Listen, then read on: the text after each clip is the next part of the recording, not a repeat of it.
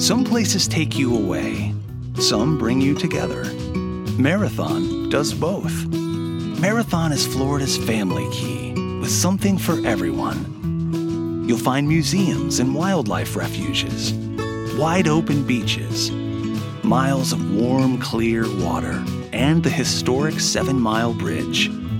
For more about Marathon and the latest safety protocols, visit flakeys.com/marathon. Hello everyone and welcome to the Phileas Club, the show where we get people from around the world to tell you how they saw the news from the past month. This is episode number 59 for September 2015.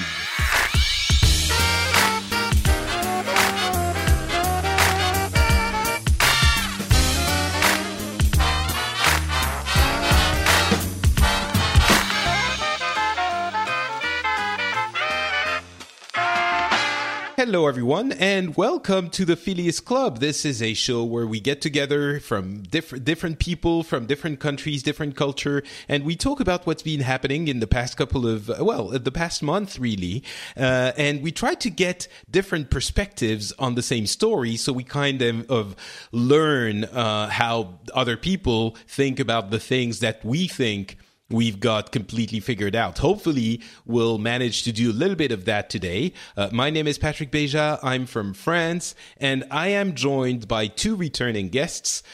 One is, I'm going to start with the one closest to me physically. I'm guessing Pierre or Piotr or Pierre from Russia. How's it going, Pierre? Hi, it's going quite fine. It's a beautiful sunset here. So you told me you just came back from your vacation. Where do Russian people go for vacation? Since the ruble is so cheap, it's much more popular to stay in Russia. Mostly, or go to countries that accept rubles as payment. Oh, do the former Union countries still accept rubles? Oh. Not all of them. Well, none of them, actually. But the unrecognized republics of Abkhazia and Southern Ossetia do. I see. All right. So you were staying within the, how do you call it, the zone of influence of Russia, I guess. I guess they call it that. Georgians still think we occupy that place. Yeah. All right. Okay. And so thank you for being back on the show.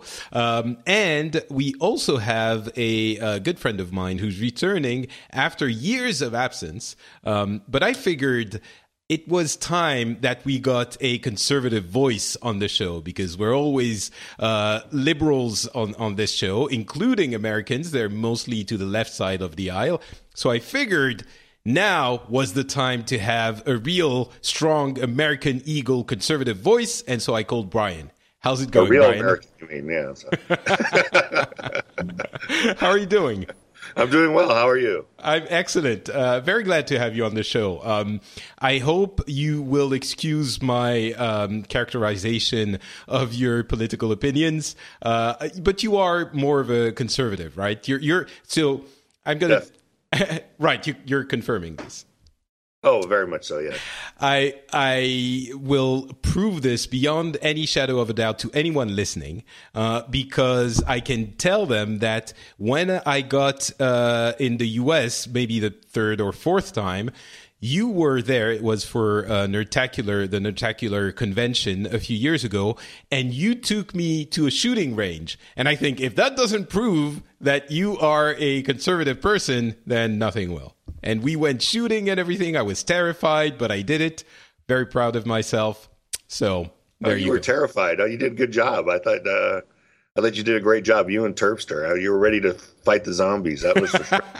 that was basically our zombie training, and we did okay. I mean, if those paper targets had been zombies, they would have been like completely dead. So definitely, you were both giving Rick a run for his money. So Well, thank you for being on the show. We're going to be covering a bunch of things today. First of all, I want to talk about the migrant situation in Europe again, but I'm not going to talk too much. I'm going to give you guys an opportunity to tell us how it's been regarded in your countries, because we talked about it so much last episode. I don't want to go over all of this again. We're also going to be talking about the Republican candidates.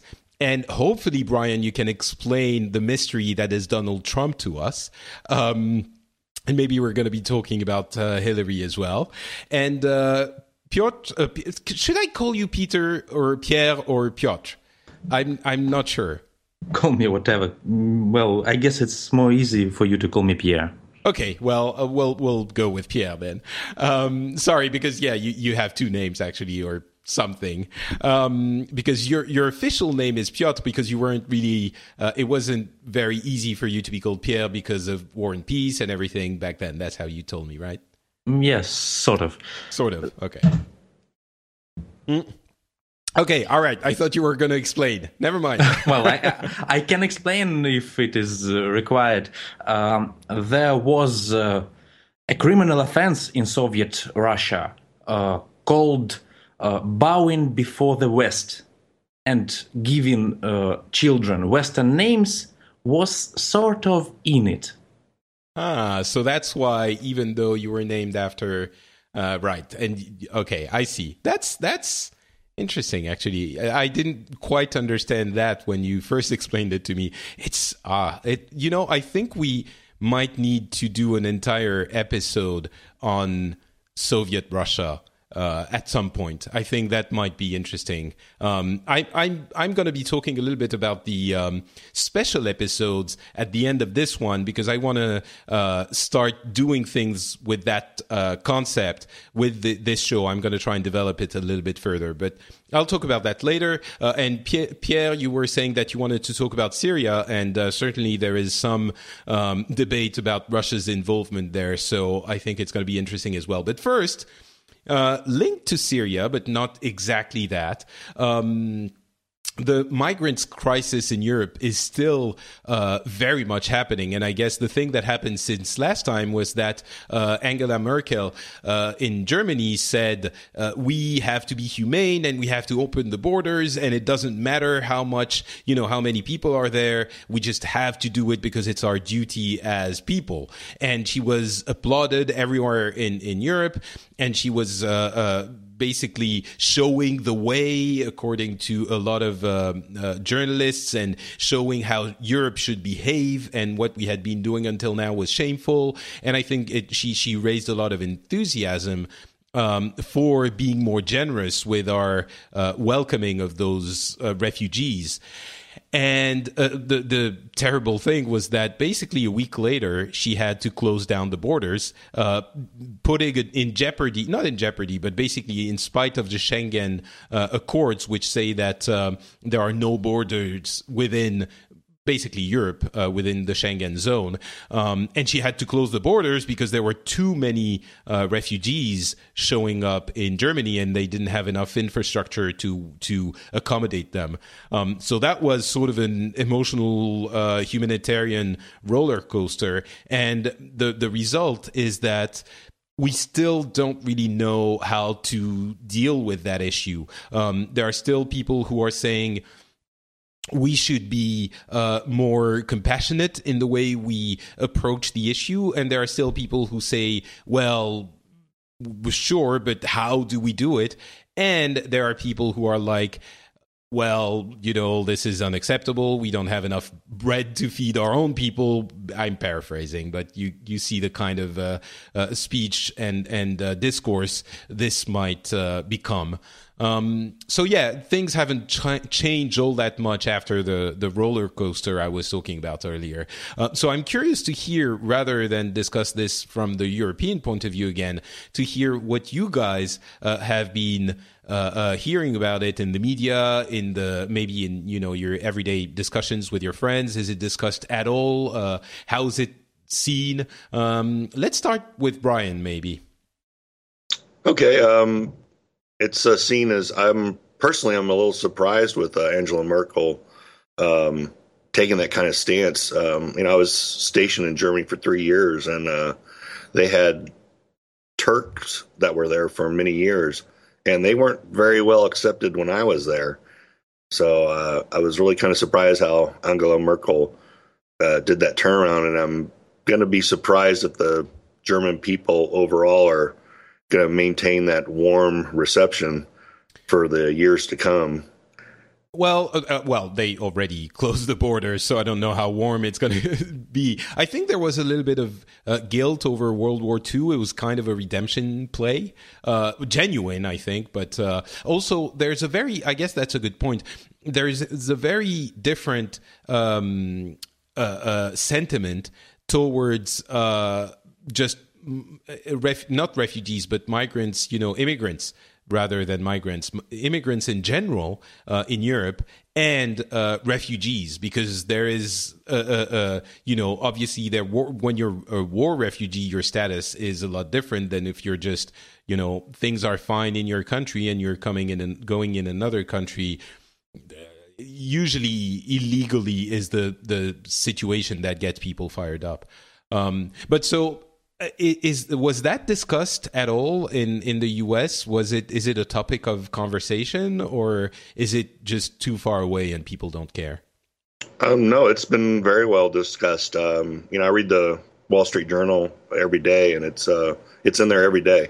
There's always something about the refugees, and I think we always have to make the distinction between migrants and the refugees. There is a difference in those, and the big thing with they John Kerry, our Secretary of State, has indicated they're going to increase the number of refugees the U.S. will take in over the next few years up to 100,000. And some people have gotten concerned about that, but it's mostly from not that we can't take that many people in, as more to do with the security questions about who we are letting in. Are they actually refugees? Or are they migrants? That kind of thing. That the security question's the number one concern. I don't think is as much. Some people raise the amount of people, but when you look back in history, when we had the Vietnamese boat people, the U.S. took in over 400,000 of those refugees. So I don't think it's the numbers. It's really got to be about the security right now. I think there's a lot of that as well in Europe, where people are concerned about the numbers, but really everything that every serious. If you look at the question seriously, it shouldn't be an issue. But who are we letting in is also kind of a question being raised in some circles. I think it's a little bit of a red herring. It's kind of a if basically terrorists is the worry, right, Brian? I'm guessing that'd be correct. I think it too. I think that they say it's a lot of young men or a lot of men that are being the ones that are coming across, and I'd be less concerned about someone when a guy with his family, got a wife and kids, but when you start having all these single guys, of course, then how are you going to vet them? How do you know they're Syrian? How do there's a lot of genuine security questions involved with it. It's just that, like I said, then you have to separate the refugees from the migrants. I guess the thing is, when you let that many people in, of course there are going to be some people who are going to take advantage of this. But first of all, there is no way to avoid this. So if that is a big enough concern, then I'm guessing you should just not let it. It's not a reason to not let anyone in, right? And correct. And if those people are your concern, aren't they going to be able to get in anyway somehow? I would think. But yeah, I don't know. The concern is happening. Well, I think it's more of a concern in Europe. It's less so for the States, I would think, because they could get in. It is possible they could come in illegally. I get, but it's. It's a lot tougher for them to do that. Yeah. But no, it's the same in France. They can come in illegally anyway. So, Pierre, what about you guys? Are you concerned about this at all? The most common opinion about in the public about it is a bit of Schadenfreude. Explain, please. It's happiness at the misfortune of others. Okay. That is disturbing, but please go ahead. Well, to put it simple, Europe in general wasn't too kind towards Russia in the last couple of years, or maybe last couple of centuries. So when something bad happens to you guys, most people think you've had it coming. Ah, I see. Like, is it like a genuine, that serves you right, or is it more of a, haha, well, that's not surprising? Is it like, is there anger in that sentiment? I'm wondering, or is it just shrugging? It depends on the people who say it. A bit of both, I guess. Okay. And are you guys discussing the possibility of getting refugees in the country, or is that not even considered? We are getting some refugees to the country. We are quite suited for that. We accepted many refugees from Donetsk and Lugansk last year. Rostov region was full of them, right, actually. Right. Many of them now returned back. Many didn't. So, well, we accept those who come, but we do not offer much, so I guess nobody comes. That's actually something that happened with France. At some point, we did open the border. Well, not open the borders, but said we would welcome more people. And there was a couple of articles saying, actually, they don't want to come. They want to go to the UK. They want to go to Germany. But in France, the rumors and the common knowledge is that administratively it's so complicated that people just don't want to come. They're like, there are ridiculous issues like, in order to get your war refugee status, you need an address. But in order to get an address, you need your war refugee status. And it's a bunch of things like that make it so difficult for people to figure things out that they don't even want to come. There was like, they were going to welcome a few thousand people, and they only found 600 willing to come to France from Germany.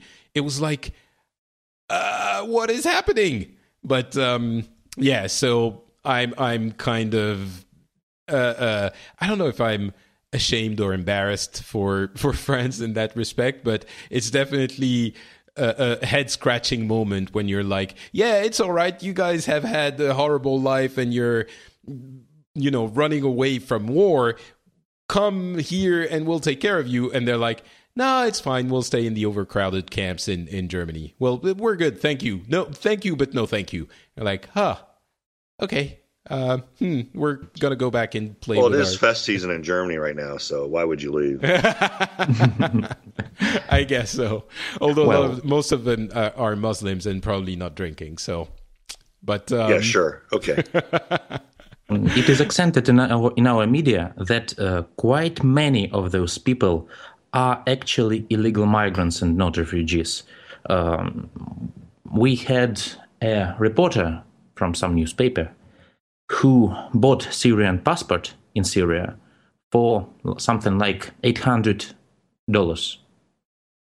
and went all the way to Europe, to Switzerland, I guess, to become a registered refugee. Well, it's interesting that the media would accentuate that story because obviously it's possible. I don't think anyone is saying it isn't. I'm not sure, however, how many people would choose to do that in the how the percentage of those people that are in that situation, given there's a lot of examining of our own guilt in the process, and to an extent the Iraq war is being brought up here and there, but not just because of the American involvement, although it was obviously the most biggest part of it, but because of all of our involvement and the fact that we went there and, messed things up and left. And I'm wondering if in that is what created the mess that has resulted in the situation the region is currently in. I'm wondering if that comes up at all in the U.S. when talking about the crisis, Brian. Oh, definitely. It's an old thing that keeps coming up. Well, this wouldn't be happening if the U.S. never invaded Iraq. And it's, you're kind of like, well, there was an actual a genuine revolution or uprising against Assad in Syria. I mean, he has been the old guard. I mean, he's not much better than his father was, Sure. So, Bashir Assad and it's funny. What I find interesting about Syria is that, all the other countries, and like you look at the 68 war, 72 war with Israel, all the other countries except for Syria have basically kind of made peace with Israel, and except for Syria. Syria's been holding the same hard line that they have been. And Iran. But the thing that we're usually saying isn't in regards to that. It's not like, we shouldn't have gone in. It's more of we did go in, but then the big mistake was that we left. And that's kind of surprising. It's like, when we left, the country wasn't stable, so we really should have stayed longer, but we didn't because it was an unpopular situation, and politically it was difficult to justify it. So that's what a lot of people, like including myself, say. There should have been a status. They call it the status of forces agreement. Should have been made with Iraq, and had a couple bases there for the U.S. forces and air forces, land forces and air forces, because Assad was getting supplies and troops flown from Iran, and they were flying over Iraq, and Iraq really couldn't really do anything about it. But if we had a base there, we could have nipped it in the bud. They could have done air operations, reinforced Iraqi troops, given them the support they would have needed to, take out ISIS before it became too big and got out of hand, which is what has happened.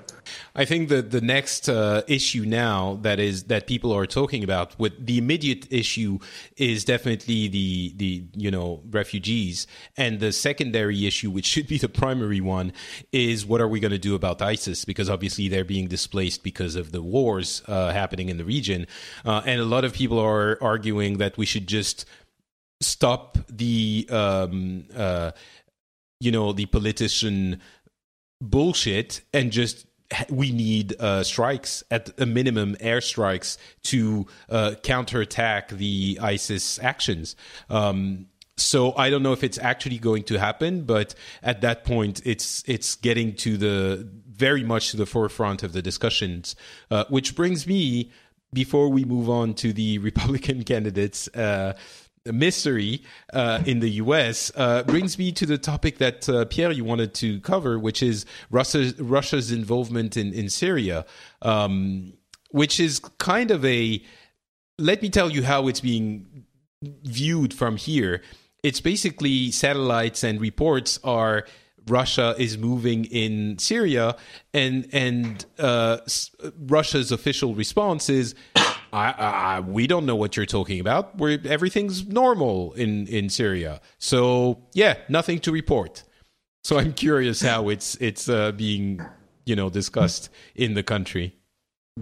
Yeah, there's an old song from a Russian movie about Aladdin with the catchphrase, "There's everything calm in Baghdad."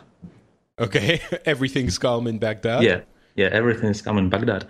The official position of Russia is that we only supply Assad with military instructors and weaponry. So no troops. And no hard. Yeah. That is the official position. I've no doubt that there might be some volunteers from. I like the term volunteers. Volunteer, yeah. I do not think they are being volunteered. Well, most of them. So you think they're genuine volunteers who want to go? So why would they go though? I'm guessing it's not to support the Syrian regime. It's more to fight ISIS, which is getting out of hand. Yes, it is more to fight ISIS. Russia is a historically Orthodox country, Christian Orthodox. Later, after we were invaded by Tatars and stuff, we had to accept Muslims in between us, but religious tension still exists. Some take it fine, some take it calmly, but of course there are many religious radicals, and I guess fighting ISIS abroad would actually be a morally acceptable and fine way for them to use their zealotry for good. I'm not sure I get it. They are Christians. You mean the people who volunteer to go on? Well, I guess it is one of the most popular reasons. There must be Christians who hate Muslims but have no legal rights to go against them except verbally in their own country. Oh wow! So you actually think those going to fight in Syria are basically religious zealots, is what you're saying? Yeah, they might be. Volunteers at least. It's the most common cause. Also, there might be people who have suffered from previous terrorists in Moscow. All of them have been done by Muslims or said to be done by Muslims. Right. So basically, they're going to fight terrorism. Well, yeah, terrorism and Islam. Many people think Islam is getting out of hand. Well, wow. Radical Islam, that is. The official position of the country is, of course, towards the religious tolerance and stuff like that. Just this week, Putin have opened the Europe's greatest mosque in Moscow. Many Muslims from all over Russia and abroad came there. All the center of Moscow has been closed. Nobody could get to work because of that. There were policemen every 2 meters of the roads. All the many of the subway stations were closed. So it's not an institutionalized stance against Islam. It's portions of the population that are extreme in their views of Islam. The official position is appeasing Muslim, giving them what they want and making peace between religions. Though almost all of the government elite are not Muslim but Orthodox Christians. Christmas is even a state holiday. Well, Orthodox Christmas, the 7th of January. Right. Yes. So I think what you're trying to get at is that while the official stance is of tolerance and acceptance, there is a sentiment within the population that isn't. Is that what you're saying? Yes, and there always has been.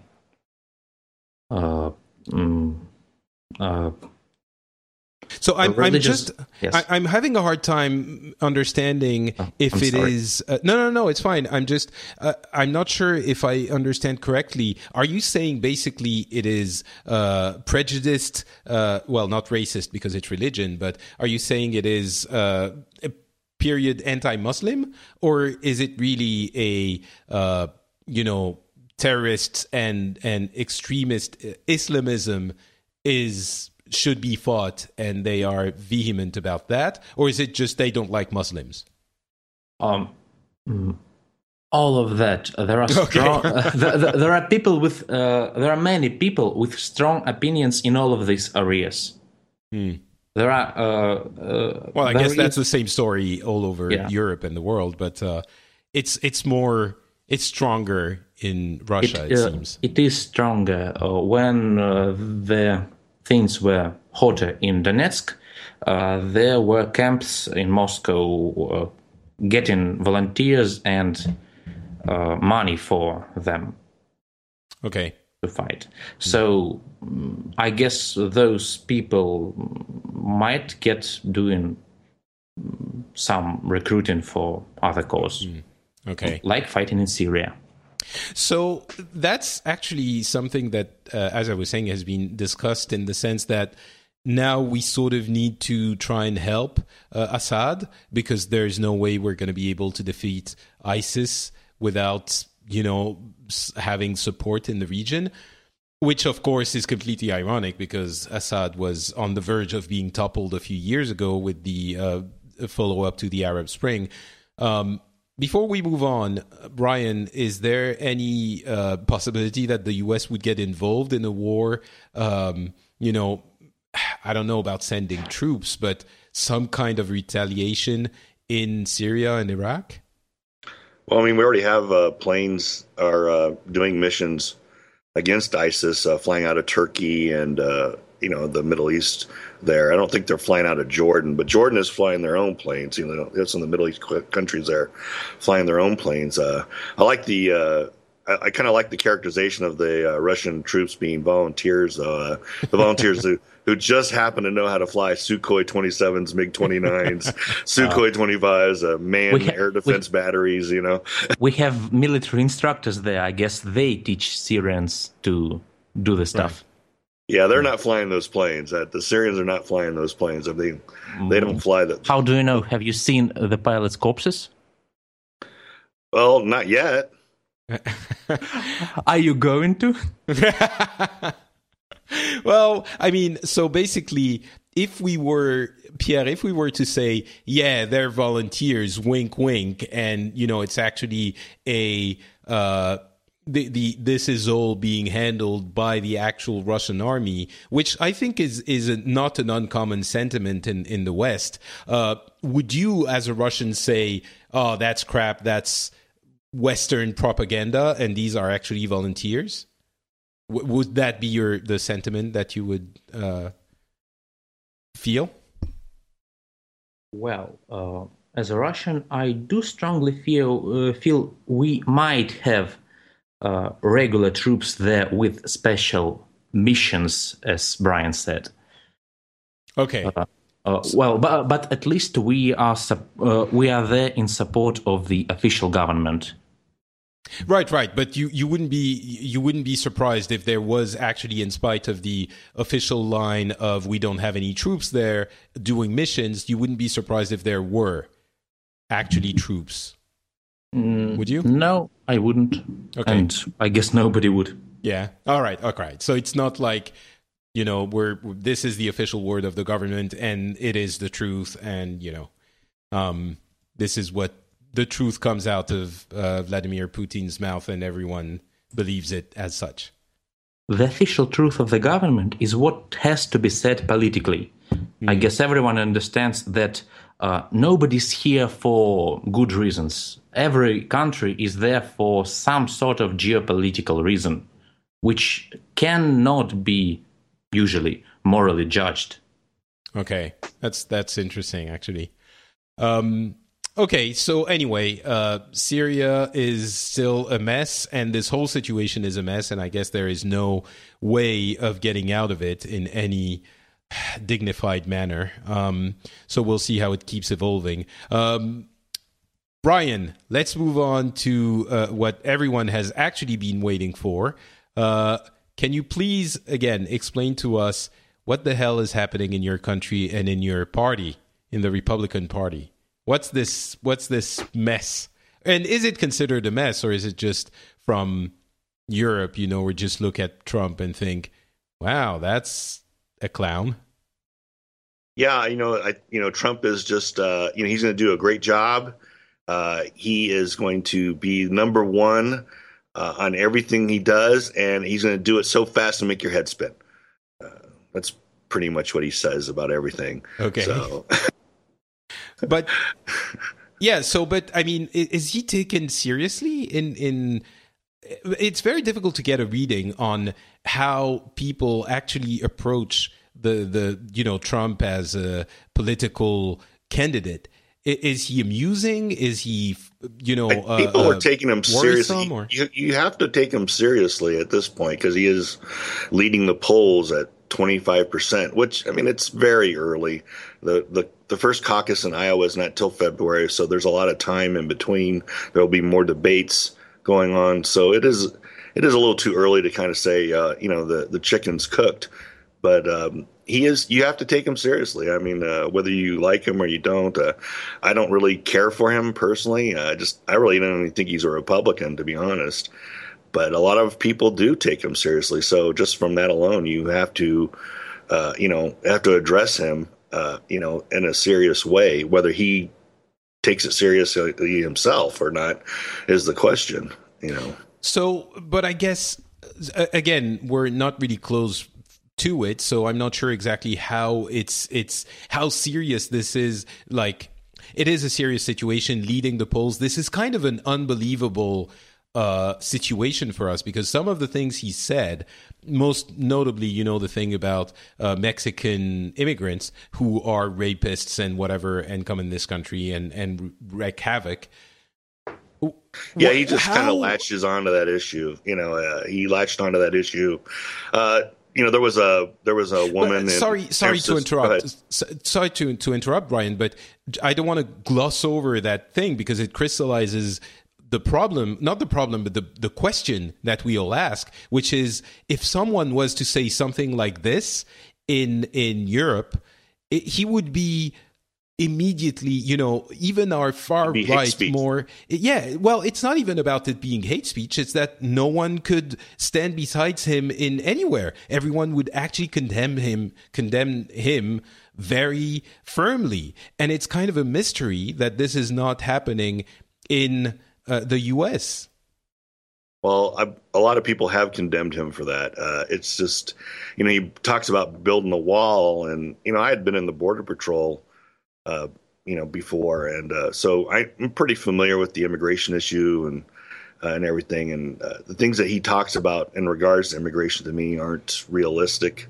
You can't build a wall all the way across. I mean, the fence, better fence does work in certain areas, but you can't, it's not practical to do it all the way. I mean, there's just, he says that stuff, and what he's doing is just ginning up support, ginning up people's emotions regarding it, because it is an issue that people like. But how is he getting it? How is he getting that support when he's saying such outrageous things? I guess is my the he's whole tapped thing into I a don't certain understand. anger. I think that this is what everybody's saying.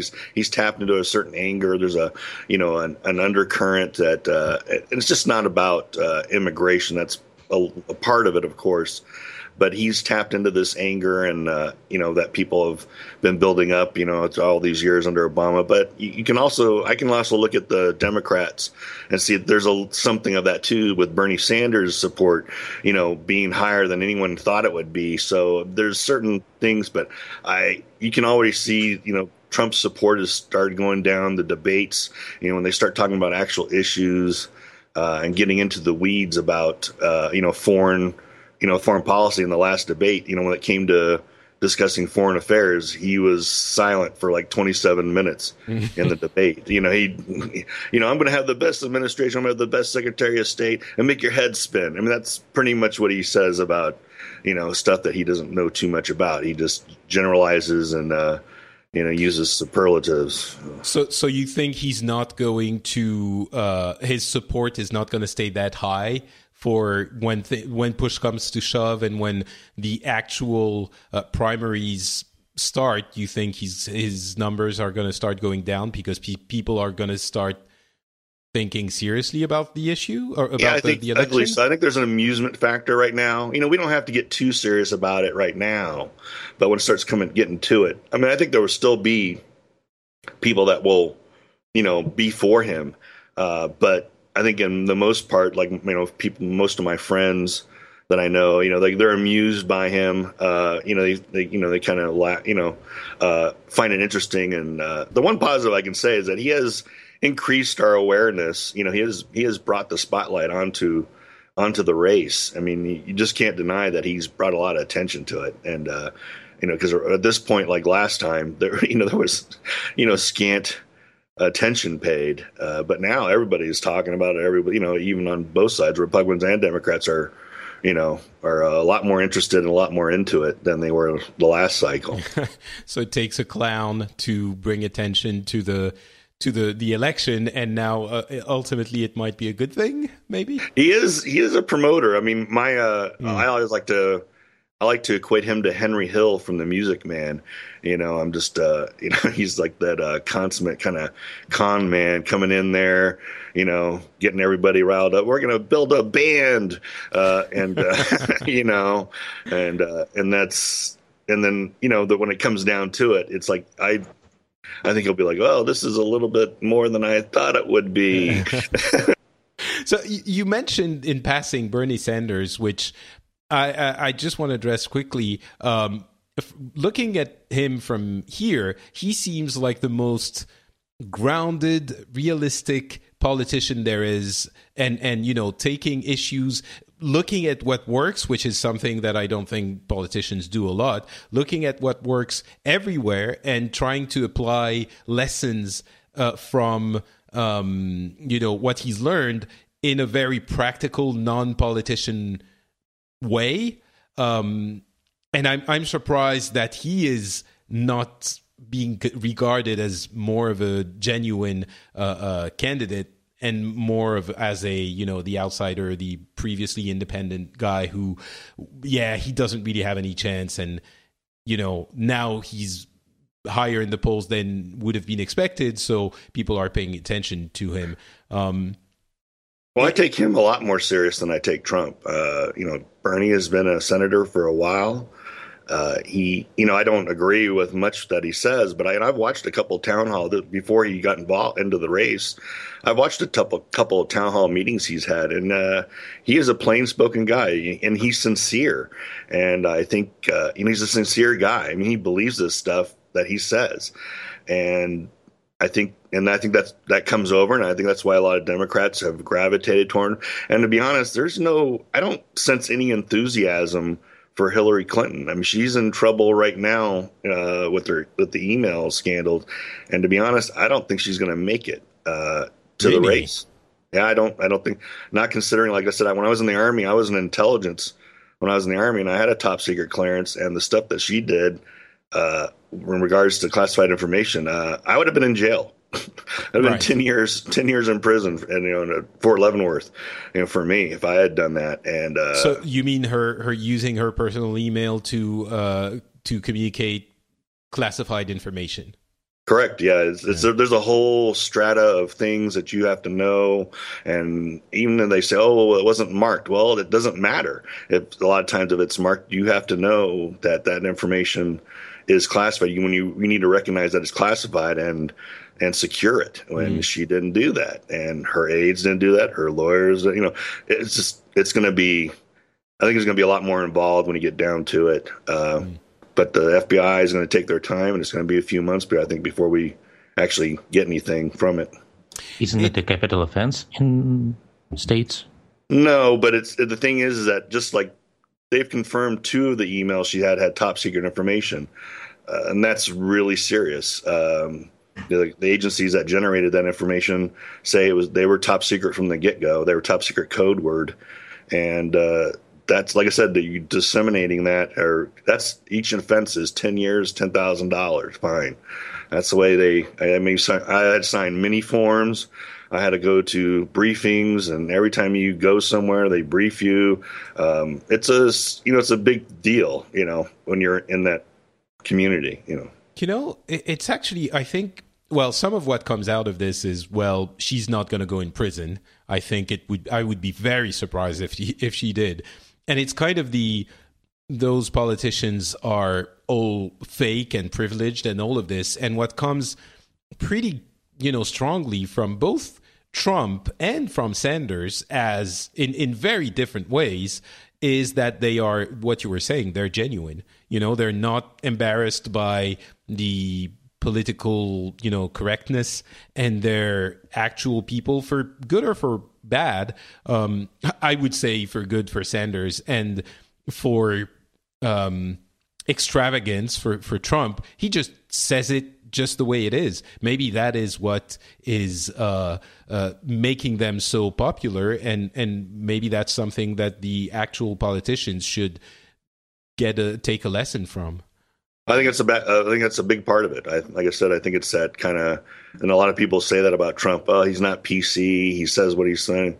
And same thing with Sanders. Sanders is, he's an independent. He's not even like a member. He's not even the Democrat Party. He's an independent. He's running as a Democrat, but he's always had his independent voice. That's one thing I can say for Bernie. I always knew who he was. I'm interested in politics, and that's the guy. So you can go look back videos of his town hall meetings with his constituents, and that's the guy. And he goes to work on the public transportation, and all of those silly little stories that I think now bear weight because all of the others feel there's definitely disenfranchisation with politics, and I think in Europe as well. There's so for all of them, and I think it's always been true of that. They're politicians, they lie through their teeth, and they're fake and whatever. But it hasn't been as true as it is today. And that might be why the far right parties are rising everywhere in Europe, is because it feels like it might be because they're at least saying something. You're not sitting through like hours of babbling that doesn't mean anything, that is just political speak. How's Marine Le Pen doing? She had a little blowout with her dad recently, didn't she? Yeah, that's kind of ridiculous. As you were saying, basically the dad, who was the founder of the far-right party, the National Front in France, was ousted from the party he founded by his daughter, and he wanted to found another party, and it was a complete implosion. I mean, I don't think ultimately it's the elections are far away enough that she's still going to be very strong. But she personifies that sentiment as well. Although I will say that, she would never say something as outrageous as Trump would. Never. She would be laughed out of the country if she said something like that. She is definitely far right, and she talks about what we can do for French people and the country, and like in a way that is nationalistic for sure. But she would never say anything as outrageous as what Trump says. Yeah, so. Trump's a showman. I mean, he had a TV show. He's a living reality show. What is that making any noise, Pierre, in Russia? Is Trump, making the headlines in Moscow? Sometimes he does. The last time I've seen a line about him was that he was raped to death in South Park. I haven't seen that South Park episode. But, yes, he was. I've heard about it.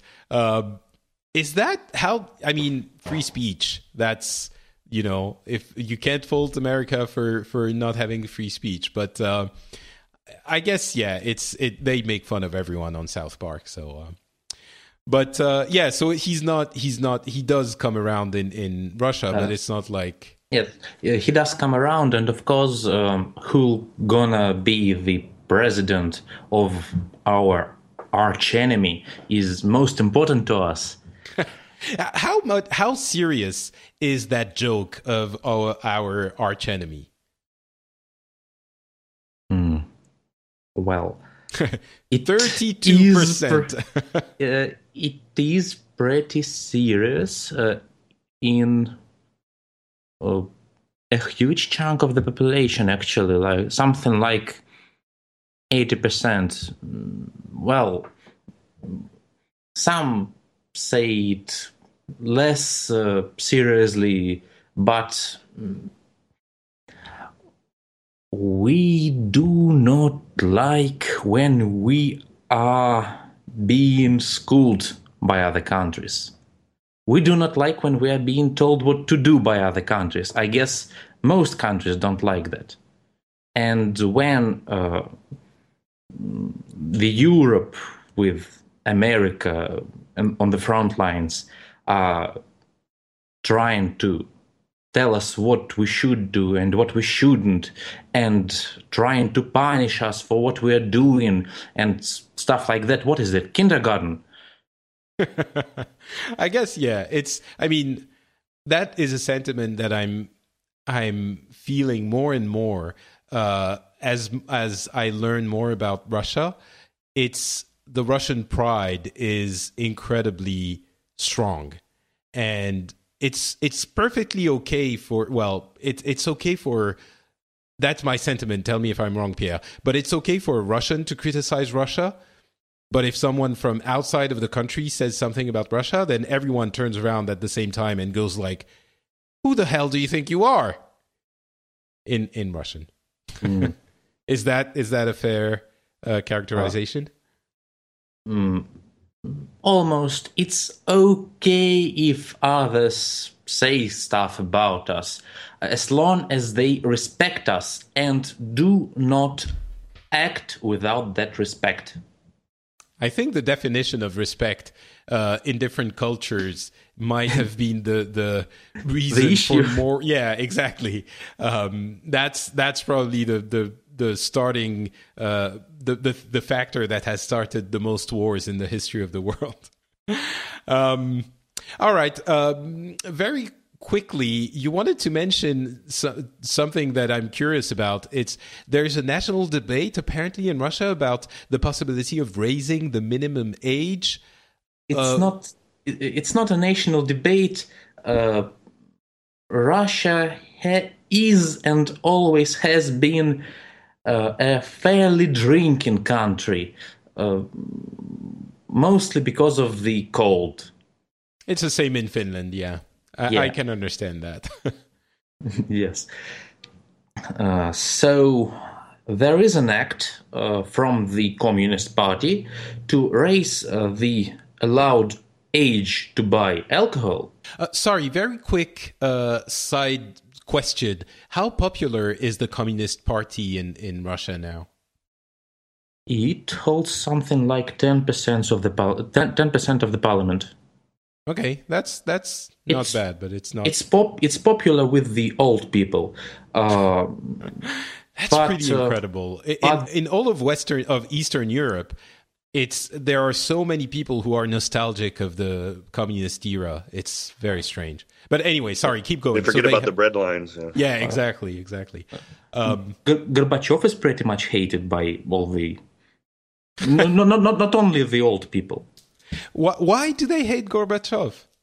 Oh, lots of reasons. The most common line is that he split the Soviet Union. He broke it. But there were many reasons. It is said that he was too much under his wife's wing, that he tried to cover up the Chernobyl story. Right after the Chernobyl, he has ordered for the 1st of May demonstrations. It's a parade where people go to the streets because the 1st of May is the workers' day. Yeah. Labor Day. Yeah, Labor Day. Sorry. And his own wife led children from Chernobyl schools on the demonstration. Nobody was evacuated at first. They tried to hush it up. It's also an issue with the people who heard it and saw it. That's funny, and I think in the West, Gorbachev is regarded as the person who started, the opening of the Soviet Union and the breaking up of the Eastern Bloc. But he's regarded as the Western pawn in that issue. The He Western had porn? What do you mean by porn? Oh, In pawn. chess. Okay. In chess. All right. Okay, so let's go back to the alcohol thing. So you want to raise the minimum age? Yeah, they want to raise the minimum age. They claim they're thinking about children, their purity, that they're not yet developed when they're 18, and they are developed when they are 21, as they think, or something like that. Well, it is a healthy position, but then they should have raised the minimum conscription age to the army. We have mandatory 1 year of army service when we are 18, and that age is not being raised. Yeah, I think it's it's an issue everywhere. Yeah, we're children enough not to buy alcohol, but we are not children already, so we can go fight or something. And so, okay, so it's just for health reasons. I had heard something about the price of alcohol being so low that people were getting drunk. Or, that the economy was so low that they wanted to lower the price of alcohol so people could get drunk. Is that some kind of an urban legend? I guess it is an urban legend or an anecdote. The price of alcohol for people who want to get drunk and don't care much about what they drink is quite low. Already. Already. It's about 50 rubles for a bottle of vodka, or maybe less. 50 rubles, for those who do not know, now amounts to something like 80 cents, American cents. Wow, that's cheap liquor. All right, Brian, do you want to talk about Uber finally getting in Vegas? For those who don't know, you live in Las Vegas, and there's an extraordinary taxi lobby in Vegas that fought Uber tooth and nail, right? Yes, that's correct. Our state legislature meets every other year, and they just had their session and ended in June this year, and they passed a law right before they left that allowed for the ride-sharing programs like Lyft and Uber to be legal. And starting this month, they started Uber and Lyft started operations, but our county here said they wouldn't issue them their county business licenses because they're not prepared yet to do that. And it's just really kind of a political thing that the taxi lobby is, they want to delay Uber and Lyft as much as they can here. The thing in Vegas is that taxi drivers are not well liked by the locals here because they operate on the hotels and they never pick up locals. It's very difficult to get a taxi here if you're a local. Oh, that's why. Oh yeah, we do not like them because if your car breaks down or something, if you need to get a taxi, you need to call at least an hour ahead of time. You're going to be waiting well over an hour, and there's many taxis, but they get mad at you. Like if you go onto the Strip and see a show, maybe you had a little too much to drink, you want to get a cab home. A lot of cabbies, they do not like that, and some will not take you. Because they want to get the quick fares on the Strip, and they don't want to take you back out of the Strip. Yeah, okay. Right, because they'll be gone a while and they'll lose money the way they see it, and they also rip off tourists a lot. There's this route they take from the airport and it goes underneath the runway, and they long haul people, and it's been going on for years. So a lot of locals like myself just pretty much say, well, you guys kind of had it coming. There's no sympathy, at least now Uber, you have, especially like with senior citizens or something like that, they need a ride to the doctor. Uber's going to be good for them. I think it's going to be an overall positive for our community. It's something that Las Vegas and Paris can have in common now. Our dislike for taxis and our love for Uber, in spite of regulations and lobbies. Yeah, I've been keeping up on the Paris story. That's been in the Wall Street Journal. They've been keeping up on that story about how how Uber's going. And like I said, the county here has fined Uber drivers and Lyft drivers for picking up at the airport. But Uber says, "Oh, we'll pay all the fines." So. there's a little bit of that for sure. Uber being cocky and just doing things and asking for forgiveness or permission afterwards. But it's been working out for them. I mean, certainly there are things that are, let's say, unsavory, but they got pretty serious with Uber in Paris, haven't they? They brought those two execs in and read them the riot act. We're going to jail them, and it's like, wow. Yeah, they're going on trial fairly soon. It's very serious. Very serious, but that's the power of the taxi lobbies for you. Also, the fact that it's a whole discussion, but I think the problem is there is a real demand for that kind of service, and the question isn't, is it going to disappear? Can they squash it? Because they can't. If they squash that once, it will reappear in another form. But the big question now is, can they make it so it becomes well integrated administratively, and that they are taxed as they should be, so that the state sees, the green from that business as they would expect to. That's something they've been doing with Airbnb, and for a bunch of reasons, it's a different business, but they've been finding agreements with Airbnb and it's working out. But with Uber, it's a much bigger conversation. But I think hopefully they're realizing that this is not going to go away. Uber or services like it is here to stay, and they have to deal with that, or they will be left behind. So, yeah, I think the genie's out of the bottle on that. I think Uber and Lyft, they've proved that there's a demand for it, and I think there is, yeah. And there's at least niche markets that haven't been served by taxis, and I can envision a whole, that they could both work together. They could both coexist, I should say. Yeah. But they, it's too late. No, exactly. It's like, I liken it to music sharing on the internet a little bit.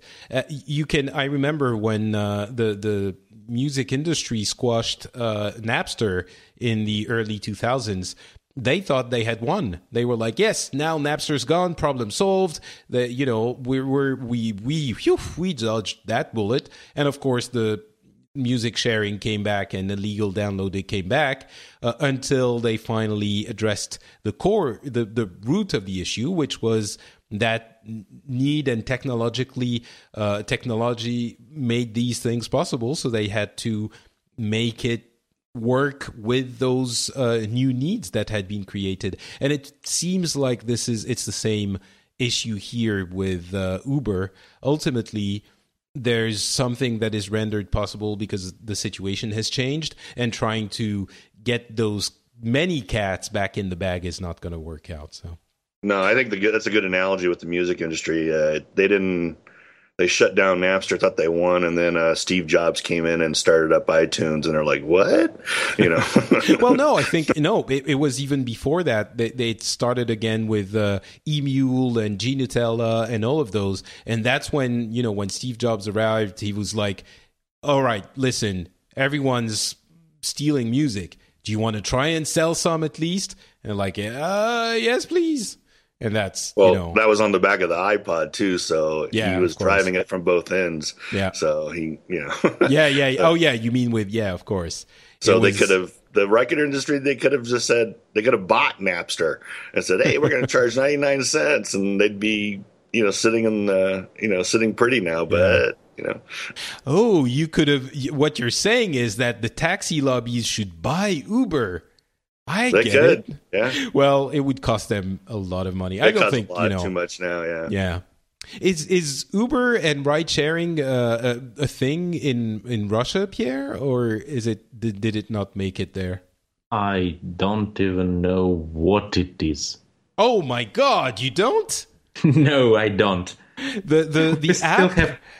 We still have common taxes right here. Are you seriously? You don't know what Uber is?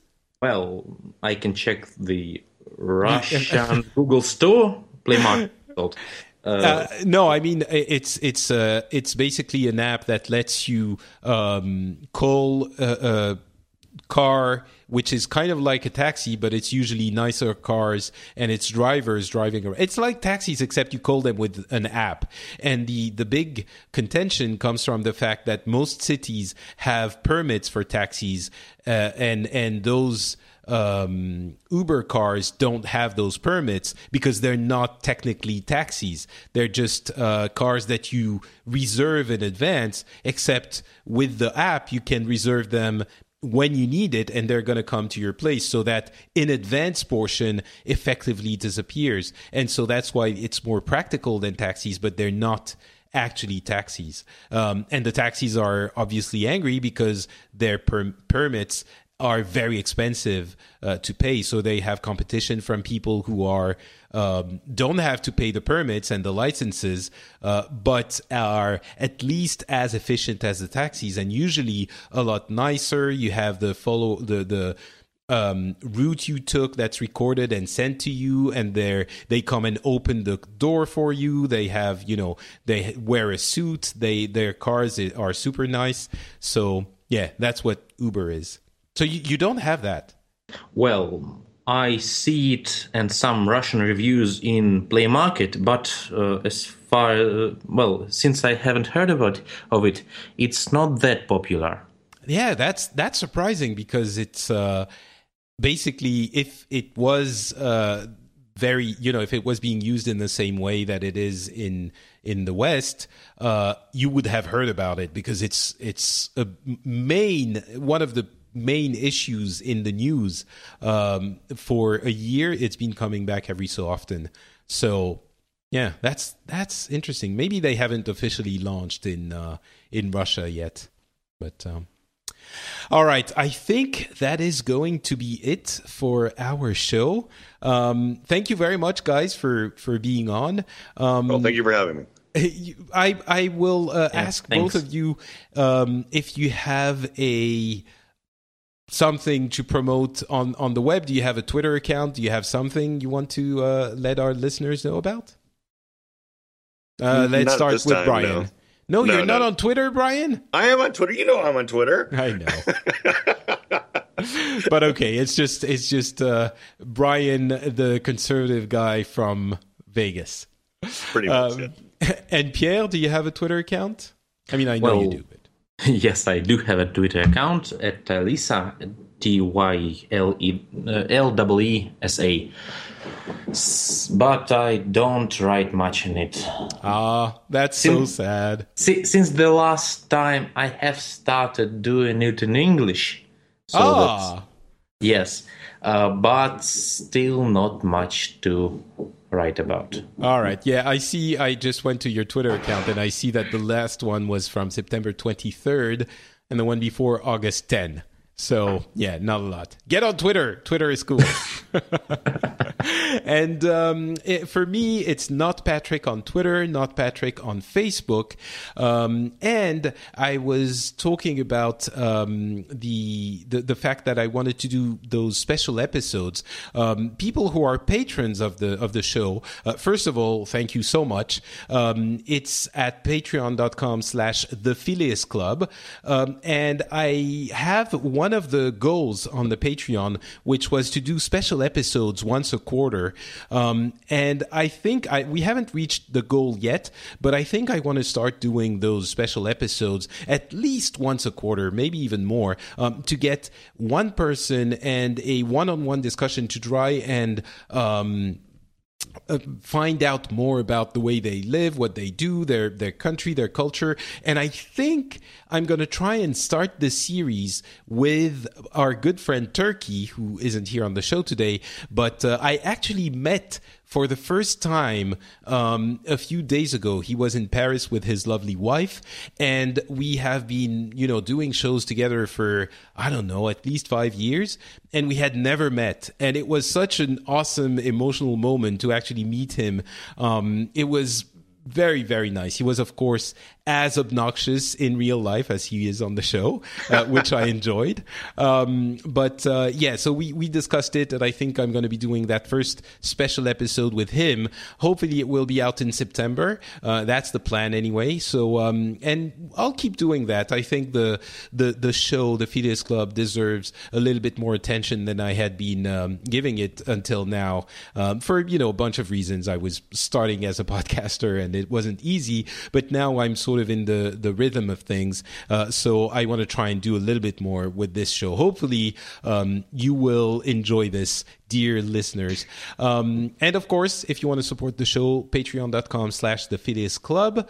You can comment on the show on frenchspin.com, which is the site where I host all of my shows I do in English. And of course, Twitter, not Patrick. You can come and tell us what you thought of this episode there as well. Again, thank you so much to Brian and to Pierre for having been on this East versus West episode. There wasn't nearly as much fighting and arguing as I would have hoped, but it will have to do. And either way, we can keep going. We can turn it up a notch if you like. Yeah, let's try it and rile things up a little bit. Let's talk about what should we talk about? Spying. The Ukraine. Yeah, let's do that. All right, maybe next time. So anyway, thank you so much for listening. We'll be back with a regular episode in a month, and hopefully with a special one before that. Talk to you then, and have a good time. Hug people you love. It was my birthday, and that was my request for my birthday about 5 days ago. Hug people you love is what I say. Bye, everyone.